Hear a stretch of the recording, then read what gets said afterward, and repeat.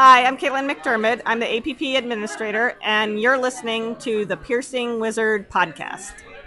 The battle of wizards and warriors continues with iron swords. The evil wizard Malkil will take the shape of the earth, wind, water, and fire. Farewell! The fate of the world is in your hands! You're listening to the Piercing Wizard podcast, and I'm your host, Ryan Willett. I'm a professional body piercer with 20 years experience. I travel around the world teaching technique and safety classes, and I'm a member of the Association of Professional Piercers.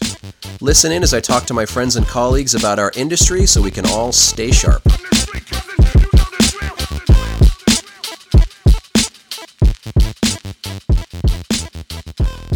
Hi everybody, I'm back from Las Vegas. I still don't think my voice is fully recovered from being out in the desert for a week, but we'll see how we get through the show.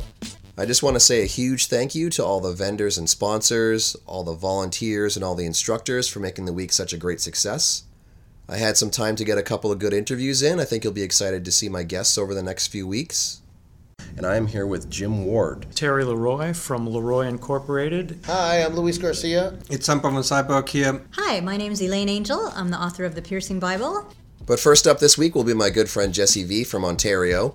Always a good time talking with Jesse, and I hope you enjoy the interview.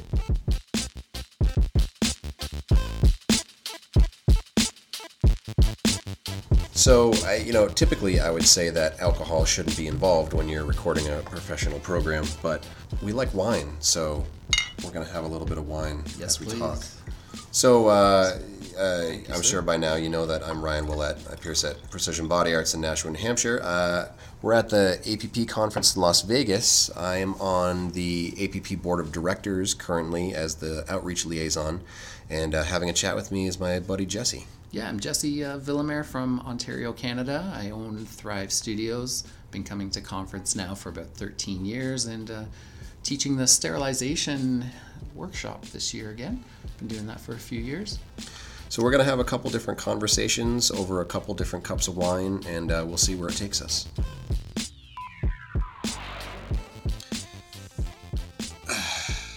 Feels always awkward, weird like when starting you the conversation. Starting, and then it's because we're looking at this too. You got to pretend we're just like hanging out. Yeah, well, we're just hanging out, man. We're eating some bananas. We're eating some bananas, and we're wine. drinking some wine, and we're just talking as humans do. That's right. Cheers. Cheers. So we're in Las Vegas. We're at the Association of Professional Piercers conference. How many years have you been coming? I think this is my 13th year coming to this in a row. In a row? Yeah, I didn't skip any. My first year was 2002, and I think I skipped 2003, and then I've been coming since 2004. You regretted it.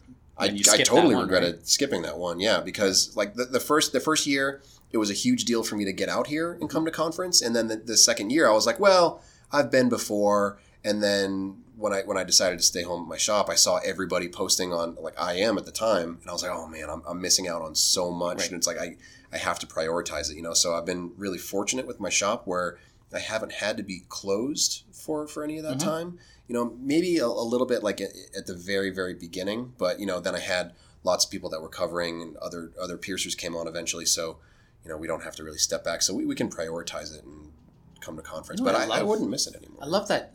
Every year that I come, it's been 13 years, people would like, how much more can you learn about piercing? Yeah. There's so much to learn about piercing. People that have been doing it for so long, every time I meet somebody new, and what's great too is a lot of the times it's apprentices that we're learning stuff from. Yeah. Just by random chats in the hallways, even not even in class. But it's been great. The people, the connections that we meet, the stuff that we learn outside of class, in class is great. And there's so many new instructors now. For me, like the big dynamic that's shifted for me is it used to be all about taking classes. That's where all my education came from. And now it's almost exclusively it's the talks you have in between classes. Yeah, it's the networking, talking with people like at the bar or just like hanging out, waiting for a class to start, chatting with people.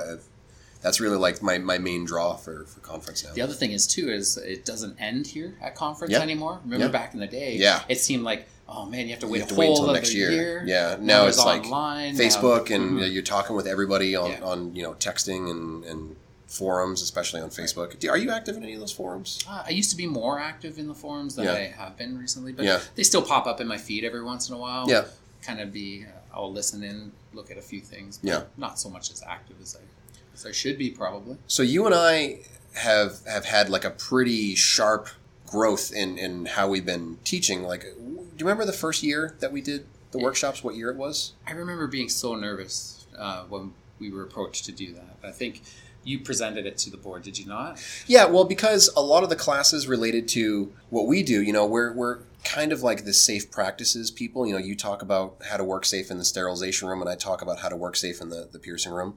For a long time, those classes were all lecture-based, slideshow-based. It was a little bit dry. You could get the information. If you aren't familiar with those practices, then it makes it tough because you have to imagine certain things in the shops. I submitted the proposal to make it a more hands-on kind of environment, and then the workshops grew out of that. And, a couple stumbles in the beginning. And then I think we really started to come into our own as instructors through that. It's cool because it's grown so much. I remember when it was just back-to-back and we were rushing 45 minutes each, and then we'd switch sides. Yeah, we had to shout over each other. Now we have our own classes, it's separate. I think it really needs it. And I love hearing the feedback at the end of it. It's very important, the stuff that we're getting across. Yeah. It's, these are the classes that I wish we had actually in the very beginning. Because there's a lot of stuff that we share in here, and it's day-to-day stuff that we do in our studios all the time. So it's very important. Not to say that any of the other classes aren't important by any means. I think there's obviously every class has its own growth, right? That you're going to get from it. But people learn in different ways. Yeah. So I think the people that are more visual learners really take to the workshops, and it's so much easier, especially when you're talking about something as simple as how to put on PPE, how to put on gloves, how to disinfect a work surface. It's so much easier to just be this is how you do it, and then show them with a demonstration. Or you can bring somebody up and have them try it. You can critique different things. People can ask questions live while you're doing something. And I think for a lot of people, it just made a much faster impact on their learning. I think one of my favorite things doing in the class is not to make it intimidating. It is very intimidating at first when you're in a class with a large group of piercers. Nobody knows where they kind of fit on the scale of being a piercer. Yeah. Are they great? Are they not great? Are they going to ask a stupid question or whatnot?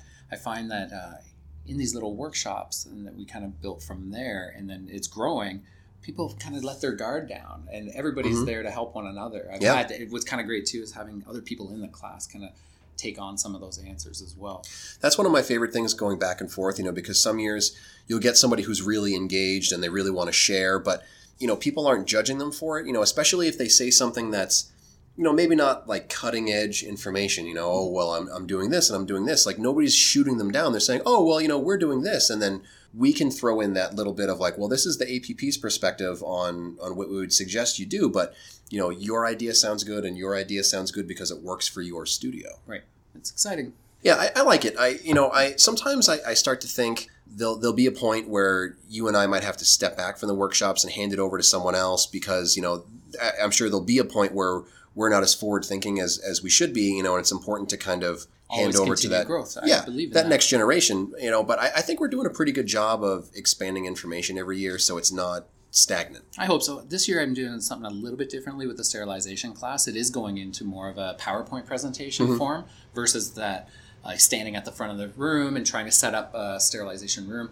I believe more so on your side, the piercing hands-on. Yeah. It's easier to do that kind of hands-on approach. I thought about making some videos this year in my studio, but I thought it would be almost too biased, because that would be how I do it in my studio. Right. And if people don't have the same resources available, I have a hand washing sink right in my room, and some piercers don't have that, and everything is to APP spec, and some piercers might not have that. So I didn't want to make it intimidating, trying to make it seem like, if you don't have this studio that took me 16 years to work towards, you're doing it incorrectly. I don't want anybody to ever get that feeling. I find that intimidation versus admiration.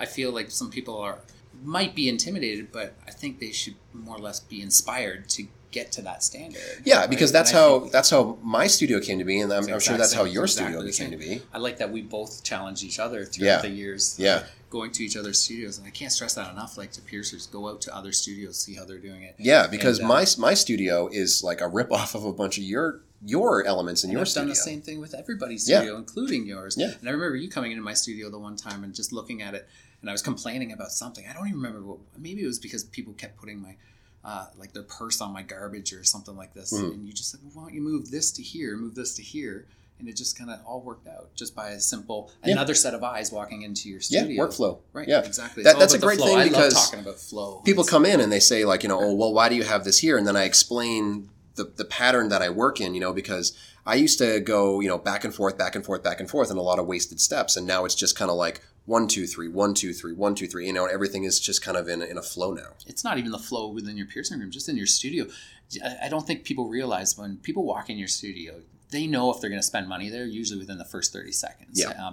If it's not set up comfortably and you walk in and they're lost, they don't know where to go, kind of pay attention to where people are going. Are they coming into your studio turning right? Are they turning left? Do you have all your jewelry set up on the wrong side of the room? If they're all turning right and you have all your jewelry to the left, well, you might be missing something here. I had opportunity to be able to build my studio from the ground up so I could have all the foot traffic directed exactly where I want. Yeah. And I set my display cases right in that traffic pattern and all that. So it works really well for me. But in like some of my earlier studios, it was totally counterintuitive. Mm-hmm. And it was the same thing. I was having to work against where they wanted to naturally go. And, now I look back and I see like, well, okay, yeah, if I move the display case to the other side of the lobby and all this and that. But it helps with your sales right away. Oh, yeah, absolutely. It boosts sales right away. Yeah. Just by moving stuff around.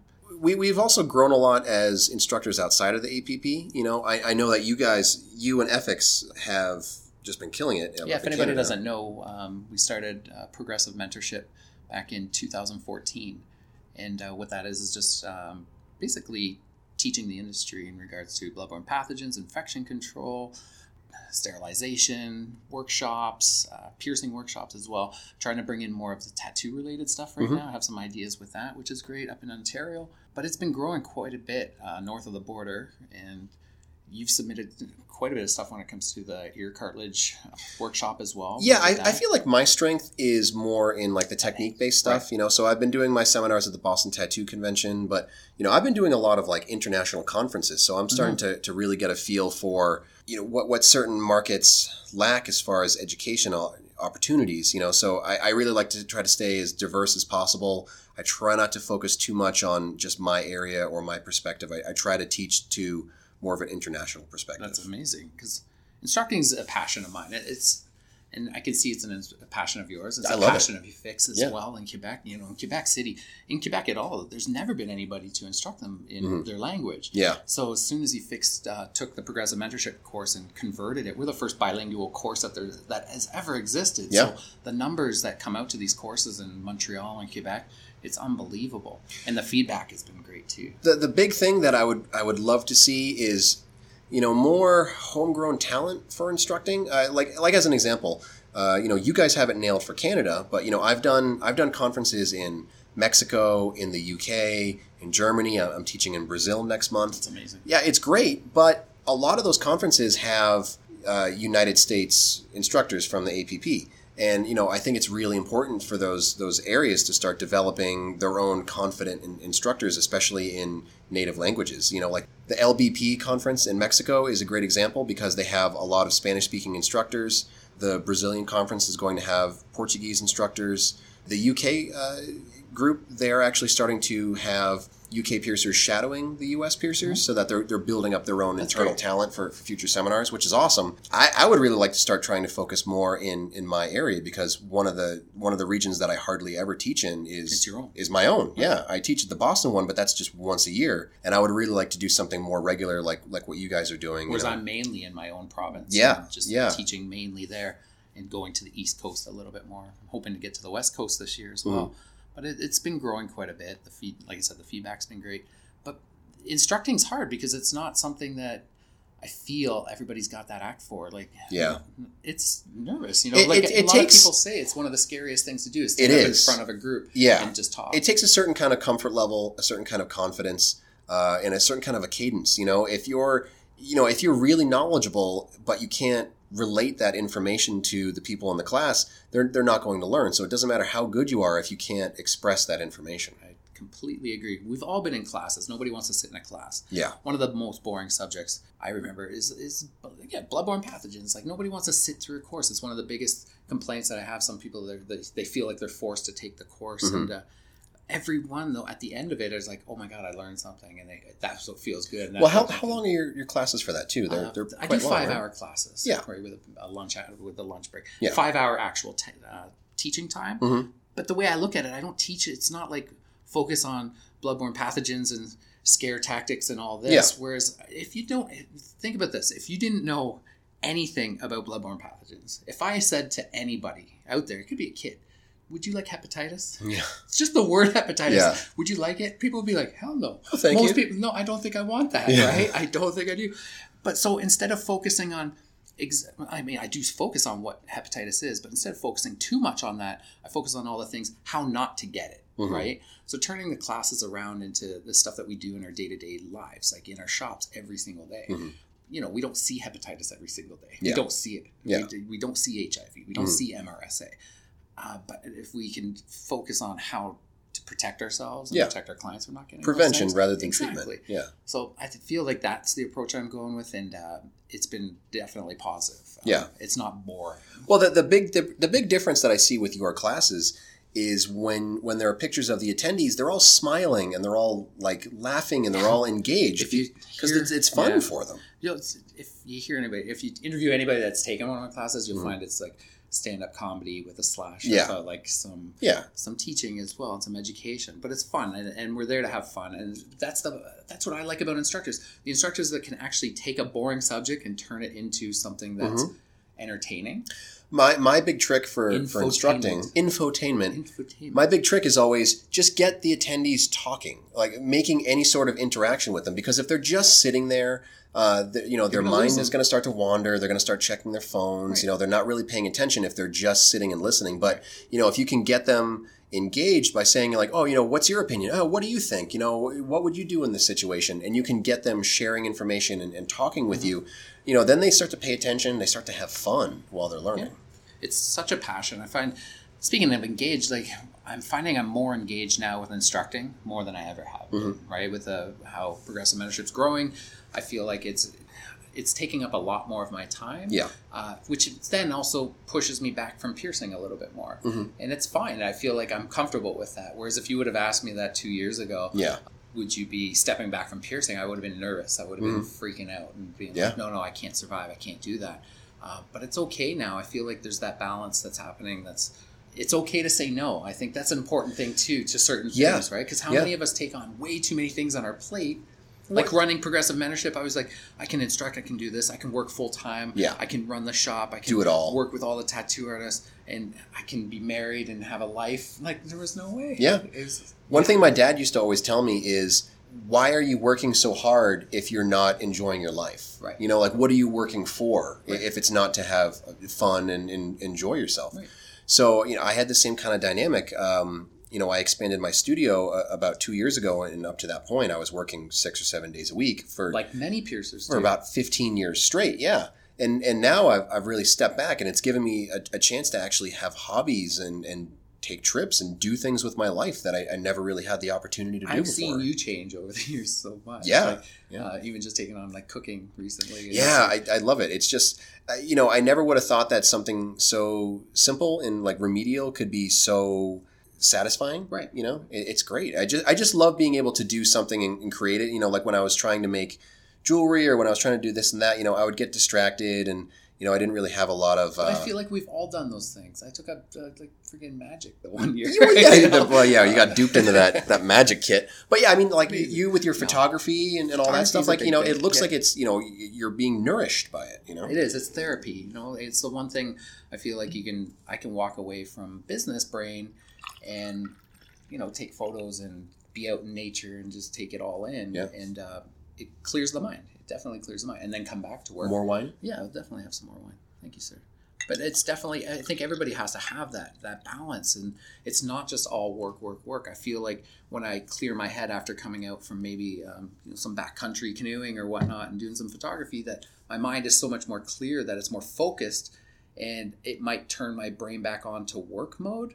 But at the same time, I feel like I'm more productive. Does that make sense? Yeah, I'm a better worker when I'm a happy worker. So if I'm working just constantly, if I'm just in piercing and I'm dealing with office things and I'm doing something where, I might be having good personal interactions with clients, but you know, I'm not feeling as good as I can feel, and I'm not giving those clients that like A+ kind of experience that they want.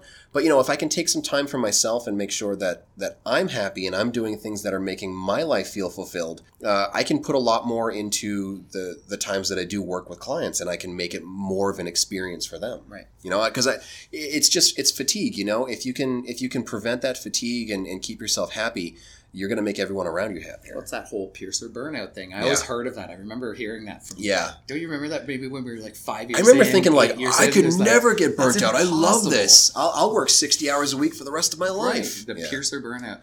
And then somebody, I don't know who it was, but they're like, yeah, wait till you hit 10 years. Yeah. And it's like, why is there this 10-year mark? But then when I look back, it was maybe, that's when it was kind of like burning me out maybe a little bit. And I don't want to say burnout because I still love piercing, don't get me wrong. But I'm not, again, not doing it 60 hours a week, you know. And the big thing for me, the shop too.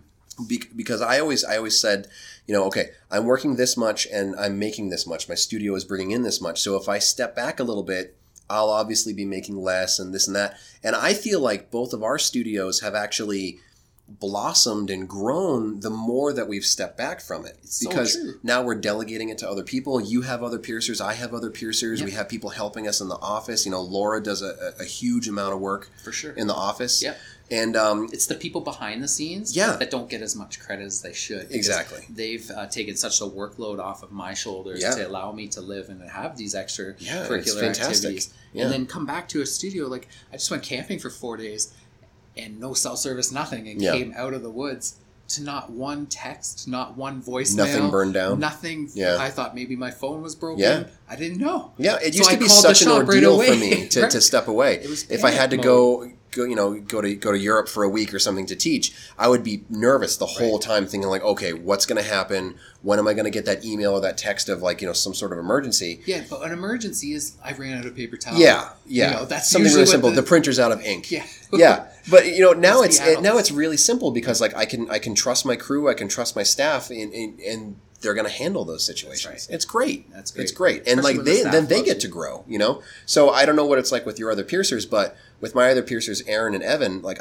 I take great personal joy in watching their growth because it reminds me of all the things that I did through my career. And it's really like that proud parent kind of moment. Mm-hmm. You're like, wow, this is great. Like watching you grow as a piercer. One of the hardest things I think I had to deal with was realizing or thinking that if I wasn't piercing, that nobody would come in and get pierced. Yeah. Because my brand of who I am, and I felt as though like they're I coming thrive, for me. They're coming just for me, and that was it. And I'll don't get me wrong, like a lot of clients will be like, "Oh, you mean Jesse's not there?" Yeah. And they're just kind of put off by that. Yeah. And, you know, at the same time, we turn it around and be like, listen, Jesse wouldn't just hire anybody to come here. Obviously, this person's great. Come and give them a shot. And they do. And everybody, now it's weird stepping back and like people are asking, oh, can I get pierced by Daniel? Oh, Jesse's in? Oh, when's Daniel it's okay. in Yeah, next, I get the same thing. You know, I got really nervous when I went from 5 or 6 days a week down to 3 days a week.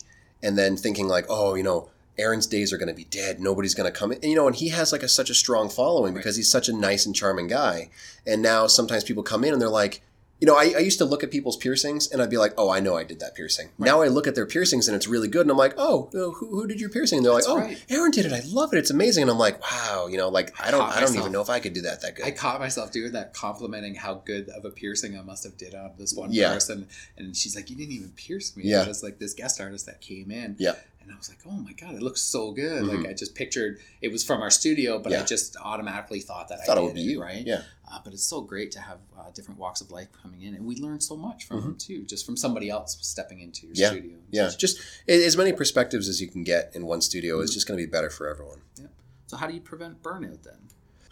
That's a tough question because there are some days where on paper, there's nothing wrong, but I'm stressed and I'm tired, and a lot of it's just personal things. But what I always try to do is, you know, I try to create projects in the shop, you know, so if things are kind of like stagnant and, you know, I'm not really super motivated to do stuff, then I'll, you know, try to make some sort of a push on social media for something that'll get me inspired, you know, hey, we want to offer, you know, a discount on a certain project or, you know, a certain piercing or jewelry type or something, or we'll redo our jewelry displays, or sometimes I'll even just sit down with one of the other piercers and we'll just talk about stuff, you know, like what have you done in the last week that you've liked? Just hearing their enthusiasm and their experience, like is nourishing for me. Yeah, definitely. Yeah, it is definitely one of the trickier things that we've all had to deal with, and I'm sure tons of piercers that are probably listening to this might be experiencing some of that, or it's kind of the opposite of like, I'll never burn out. This will never be me. Yeah, but you will have a hobby. And is it just a hobby? Like, I mean, I feel like I'm taking this whole other career right now with the photography thing. Like, I don't even know where that's going to bring me. Yeah. But I mean, everyone should go out and buy a Harley too, because I felt like that was definitely king of the road. That just turns your brain off from everything.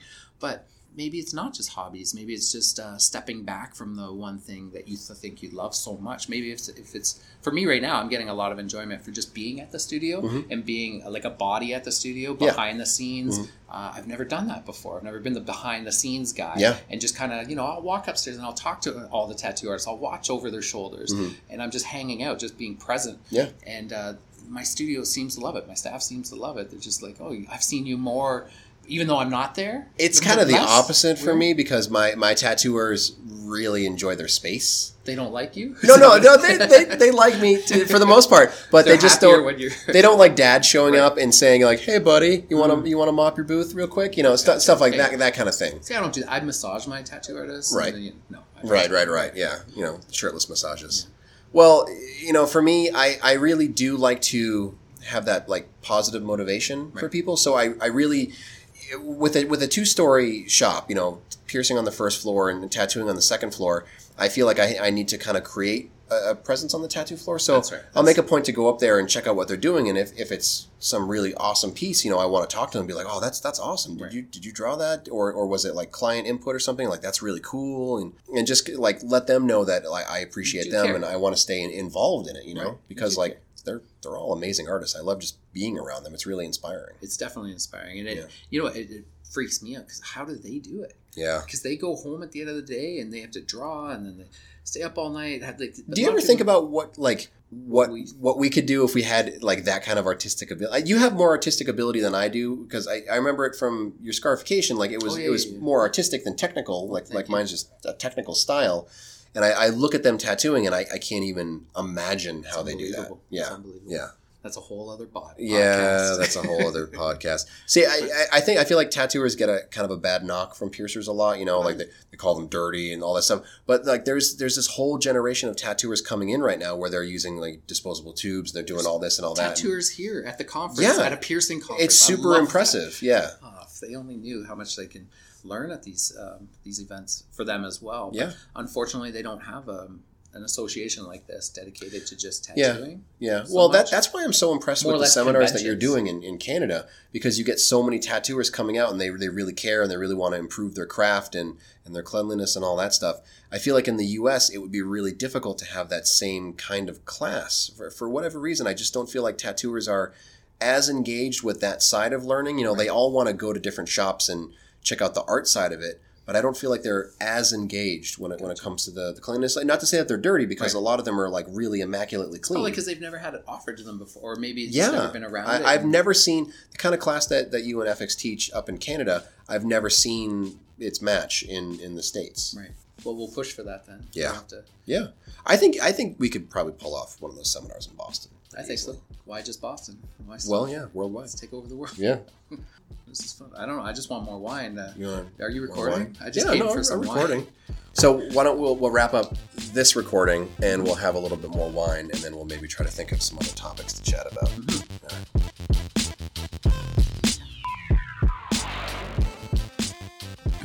All right. So more conversation with Jesse and more wine. Clink. We're going to talk about apprenticeships, because did you have an apprenticeship when you started? If you call a 3-week stint an apprenticeship, okay. I had a mentor that she was teaching me, and it turned out that she quit on me, which was interesting because I asked her too many questions. I remember. Really? Yeah, 100%. She was just like, no, I'm done with this. You obviously think you know it all. Yeah. Because I would question her on some of her practices. Yeah.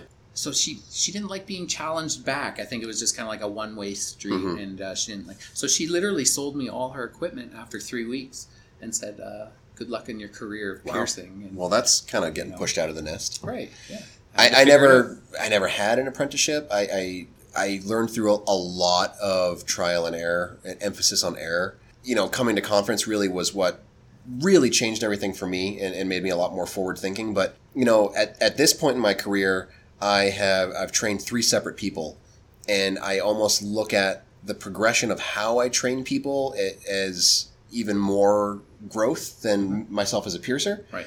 Because I've really learned so much in how to teach people and how to work with them and how to inspire them and keep them motivated to not just take the knowledge you give them, but to search out knowledge from other people and try to get as many perspectives as possible. Exactly. I like having, I think it relates more with one of my tattooers that he started at our studio, but he was being trained by 3 other tattooers in that studio to become a tattoo artist one day. It wasn't just one apprenticeship. He was like having the best of 3 worlds, but like 3 different inputs. That's hard on somebody too, to have that many people involved in it. But at the same time, he's one of my favorite tattooers now. Yeah. He's been through a lot. But I think one of the challenging things with apprenticeships, for myself, teaching somebody, I've never had anyone go follow through a whole apprenticeship with me yet, to be honest, this whole time. And I look at you and I look at eFix and I've seen all these great piercers come out of it. And I'm like, what do you guys have that I don't see? What's happening? Or maybe I feel like for me, it was just dumb luck, lightning in a bottle kind of scenarios, because every single person that I've trained just kind of like fell in my lap. I never searched out anyone to train. I never put it out there saying like apprentice wanted. I never really had anybody apply for an apprenticeship. It was just kind of like, it's meant to be. It was like this connection that worked for me. My first apprentice, Adam, he was just, a kid in town who was really passionate about piercing, and he was doing some stuff at home on his own, and it wasn't really safe. So I was like, look, I really like you. You're a really nice kid. I didn't have a huge amount of experience at the time, but I was like, I'll show you some things just so that you can work a little bit more safely. It kind of grew into a half-formed apprenticeship. In retrospect, I could have done a lot better, but I gave him some foundation. He moved on to another shop and kind of grew from there. And then, with each subsequent experience, Aaron was the super weird scenario of, he was actually being trained by Adam, my original apprentice, and then Adam passed away. And I had never met Aaron in person. And it was at Adam's memorial service, and his family was like, oh, we feel really bad for Aaron because, what's going to happen now? And I kind of tried to step in with that heroic, like, I'll train Aaron and I'll take him under my wing. And it became this thing to like honor Adam. But then like as I grew to know Aaron, it became this really fulfilling thing for me, not just, for Adam, but for Aaron too, because he was just really, he was really meant for it. He was really intuitive and he took to it really well. And after him, Evan just fell in my lap. Well, where's Adam now? Adam passed. No, not Aaron. Where's Aaron now? Where's Aaron now? Well, he's in my studio, but he actually just put in his notice, and he's going to be moving on to Soul Tribe in Denver. Okay. Which, obviously I'm sad to see him go, but it's an awesome opportunity for him. So I'm excited to see him grow and where he's going to go. Because I feel like he's plateaued in my studio for what he can do with our clientele and what he can learn from me, and he's going to learn a ton from Alicia and working with that clientele, and he's going to be really happy there. Evan just fell in my lap because originally his wife worked for me as a counter person, and then she got pregnant and she couldn't work for me anymore. And she said, oh, my husband would love to kind of take over. And, I didn't really know Evan. He was getting tattooed at my studio, and I was like, okay, I'll give him a shot because I need some help. And he was really, really like gifted towards jewelry, and he just picked up everything like right away. So he became like my main counter person and like jewelry salesperson. And that was kind of around the time where I knew I was going to be expanding my studio. So I was thinking like, would you want to just learn a little bit more about piercing so that you can be a better jewelry salesperson, maybe do some jewelry installs? And it kind of grew from there. And every bit of information and task I put in front of him, he just kind of like ate it up and really impressed me. So I was like, we should really start training you as an apprentice. I think you're going to be fantastic with it. But none of those scenarios were, I want an apprentice, let me find someone. It was just these weird scenarios where the right person just fell into my lap. Whereas I thought I had that, like I thought these people fell into my lap. And, and again, I wasn't technically looking, I didn't put a post out or anything like that, but I fell in love with certain people's like character and their dynamic. And I thought, I can't teach, I can teach somebody how to pierce. I feel like I can, but I can't teach personality. I can't teach passion, right? So I was looking for those traits as well. And my biggest problem is I compare a lot to myself or Yeah. my beginning stages of piercing. Don't you remember, I remember when I first started piercing, I literally looked at the BME so much. Yeah. I looked at everything they had on there. Mhm. I right-clicked and saved almost every single photo Really? that was on the website. I think Yeah. I have BME's website on my old computer. Nice. The whole thing. Just I saved them thinking they were going to disappear somehow. Yeah. But I fell so much in love with it and sought out piercers at that time. Mm-hmm. Piercers that, like I was looking at Tom Brazda, Pierre in Montreal. Yeah. And I just sought out these great guys. And I drove there. And I didn't know what the hell I was doing, but I brought my portfolio and I'm Yeah. like, can you critique this? And now looking back at that, that's never even happened to me 15 years later. And I thought that was just a normal progression. But I think the industry is really different now. You never completely see different anybody going into a shop holding a physical portfolio. Right. Maybe they'll show you like an Instagram page. of course, right? And Yeah. ask for some critique or Yeah. something. But I find that that passion that I had, I feel like I'm just looking for that in somebody else. And nobody's like stepped up to that. And I feel like that's maybe a bad thing for me to be looking. Well, it can be. What I've learned through my experience of training different generations of piercers is that you can't just try to project your experience onto them. You have to kind of look at it as, what kind of person are they? What kind of industry are they in now? And like with Aaron, I wouldn't say it was a mistake, but I trained him kind of quickly at the start because my original intention wasn't for him to work in my studio. It was to work in Adam's studio, right. Continue where he had started his apprenticeship. So I said, we're going to focus on the most popular piercings, and I'm going to show you how I perform those piercings now, and kind of started at that current level of where I was without giving him as much foundation about this is how everybody used to pierce them, forceps and things like that. And with Evan, I tried to make it more of this is my progression of how I developed my skills as a body piercer. So it was, let's start with forceps, and then let's work with receiving tubes, and then let's get to freehand and kind of is show that your him. structure? Is that how you're doing it? Basically, I try to teach him the layers of everything I know about the piercing in kind of the order that I learned it or was taught it. External jewelry. Well, okay, maybe not that far. There's piercers out there who's never even heard of external. Yeah, maybe that's not such a bad thing. No, it's great. But yeah, it's great. Yeah. But it's funny because he fixed in his apprentice. I just remember him telling me this is when I think it was a nostril screw that came in. Yeah, that's a great to the example. Studio, and he looked at it and he's like, I don't even know what this is. Yeah.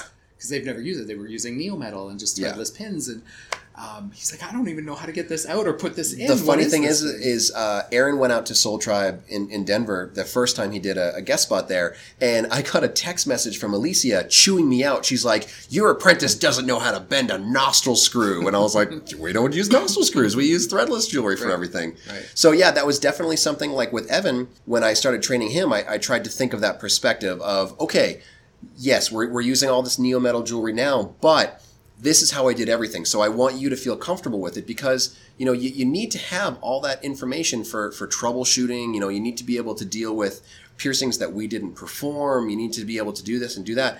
And, if you're only teaching people the most current, up-to-date, peer-reviewed information, they're kind of missing out on all those different, the mistakes that you had to make to get to where you are. So, I had to let Evan not necessarily make mistakes, but understand the mistakes that I made, and so he could learn from them. And you have to trust. You have to put trust in these people too. Yeah. I think that was the hardest thing too. Is do you have trust issues, Ryan? Within your studio or within? Well, I mean, yes and no. At certain points, I mean, obviously, when a piercer is newer, and I kind of hand the reins over to them. Yeah, it's like that the baby bird out of the nest kind of thing, It's like you have to let them spread their wings and fly sometimes, listen through the wall.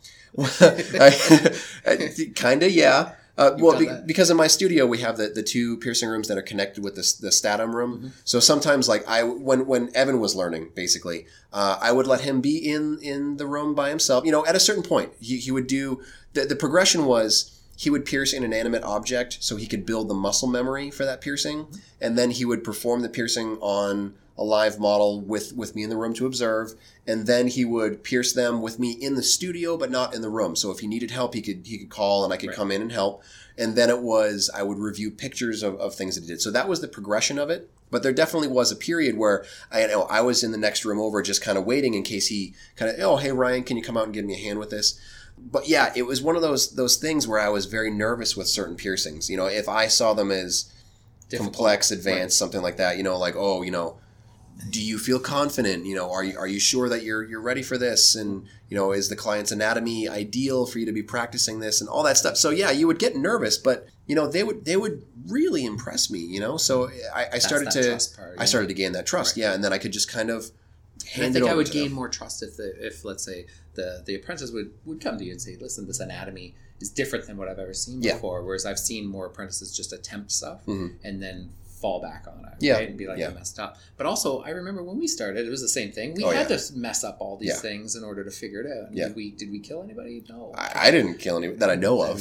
Exactly. Yeah. It's like, we've probably scarred a few people, and we've all done it, right? And I mean, piercing at the end of the day, you know, not everything's going to go perfect. Even nobody is perfect. That's the thing. I love that too, because everybody that comes to our studio as a guest artist, even they're intimidated because they're like, oh my god, they're like, oh, I'm going to work at Ryan's or Jesse's shop. Like, oh my god, that's like they have this perceived notion that we're perfect piercers. Yeah. I screw up all the time. That's I don't want to make it sound like screw up all the time, but we do screw up, and we're human. It's allowed. Yeah, there is no piercer that does not make mistakes. Exactly. My favorite thing is when you sit down with someone and you have a conversation, and it's not necessarily them saying like, you know, oh, I had this problem, but when they say, oh, I had such and such very famous piercer from the internet into my studio, and you know, oh, and they botched a transfer or this or that, or I had to take out this piercing that was embedded that XYZ famous piercer did. You know, it's one of those things where it's almost like Schadenfreude, where you're like, oh my god, I'm not the only one who screws that up. Right. You know, it makes me feel like, you know, we're all human. Right. I think social media has done that to us, though, right? Obviously, none of us are posting our bad piercings. Yeah. No. You know, if you're working in a town where there's multiple great piercers, you'll get to see each other's work. Yeah. And I know there's piercers that mess up. I know my piercings have ended up in other shops and didn't heal and such, right? Yeah. But I mean, that's also part of professionalism, is being able to admit that, you know. Exactly. Like if I have a client who I pierced, like I had one scenario where I don't really pierce cheeks. I don't like to pierce cheeks. I've done a few sets that people have talked me into, and I've been like, oh, these are the things that you want to know about it, and maybe not do it because of. But, you know, I pierced this one girl's cheek, and she had a lot of problems with it, and she was out of town. She was in the Philly area, so I sent her to Luis's shop. Luis wasn't there. Haley took care of it. She had to put in some really long jewelry for it and all that stuff. But, you know, it's one of those things where it's not like I was going to be like, oh, you screwed blah, blah, blah. Like, it's absolutely perfect because I did it. You know, it was one of those things where I was like, okay, your piercing's not doing great. Go to this shop. They'll take care of you. And I wasn't embarrassed about it. I let them know. I texted them, and I was like, oh, I'm going to be sending a client in who's having a problem. That. I love when other piercers reach out to me and say, listen, can you take care of my client? They're closer to you. Yeah.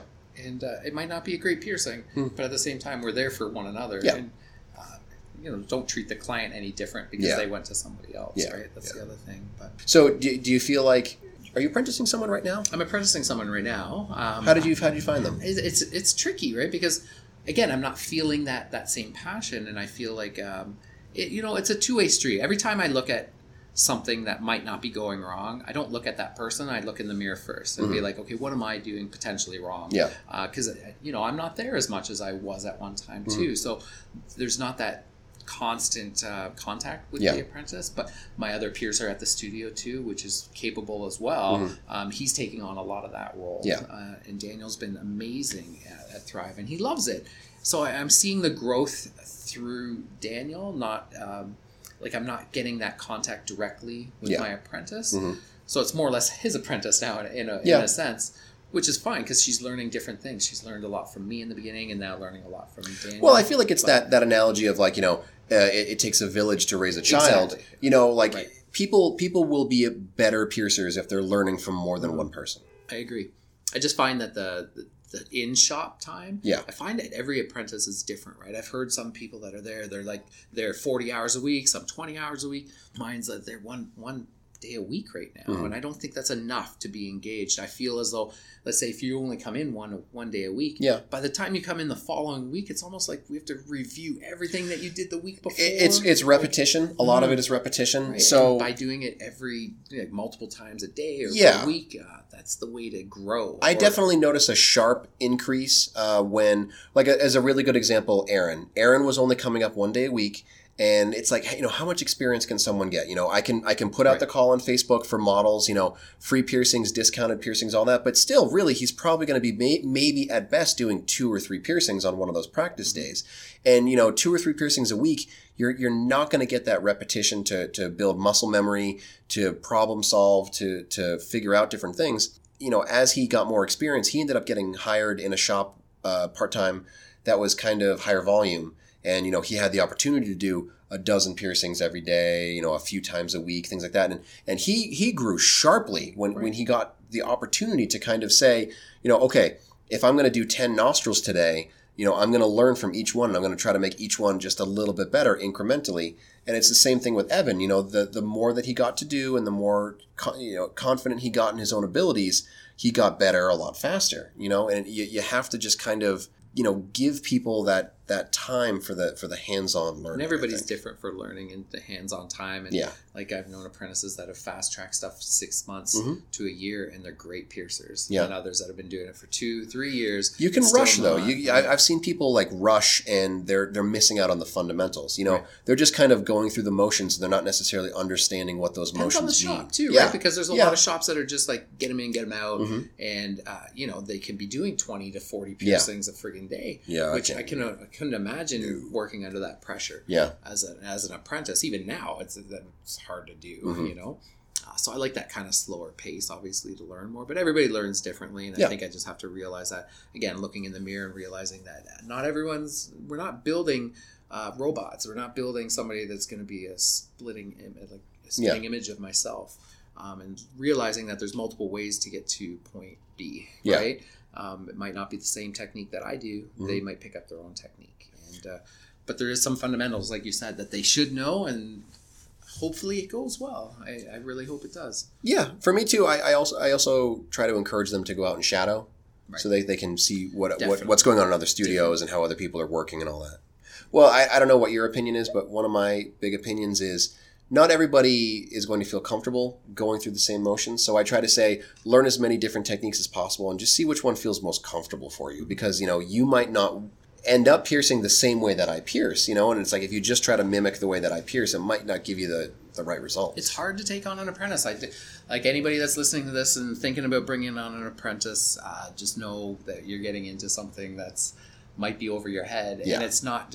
I think a lot of people get into it for the wrong reason. They're like, "Oh, it'll take some of my workload off, and maybe I don't have to like clean my tools and sterilize my stuff." And try not to go into it with like a selfish intent. Right. You're not just trying to take on someone that will do your half your work for you. You're really trying to create the next generation of professionals. Exactly, because I know apprentices that have apprentices. Yeah. Isn't that crazy? That's more in the tattoo field that I'm seeing that more in, but it's definitely in the piercing side too. I know there's certain piercers that have multiple apprentices too, as in not just one. They'll like try to be apprenticing 3 different piercers. Yeah, I couldn't do that. I could never do that. Not at all. Maybe if it was one of those things where it was like, you can start people in an apprenticeship program and then vote them off the island. Cut some. Yeah, you don't get a rose this week. Yeah, that's it. Yeah. Piercer edition of the match. Sounds very romantic.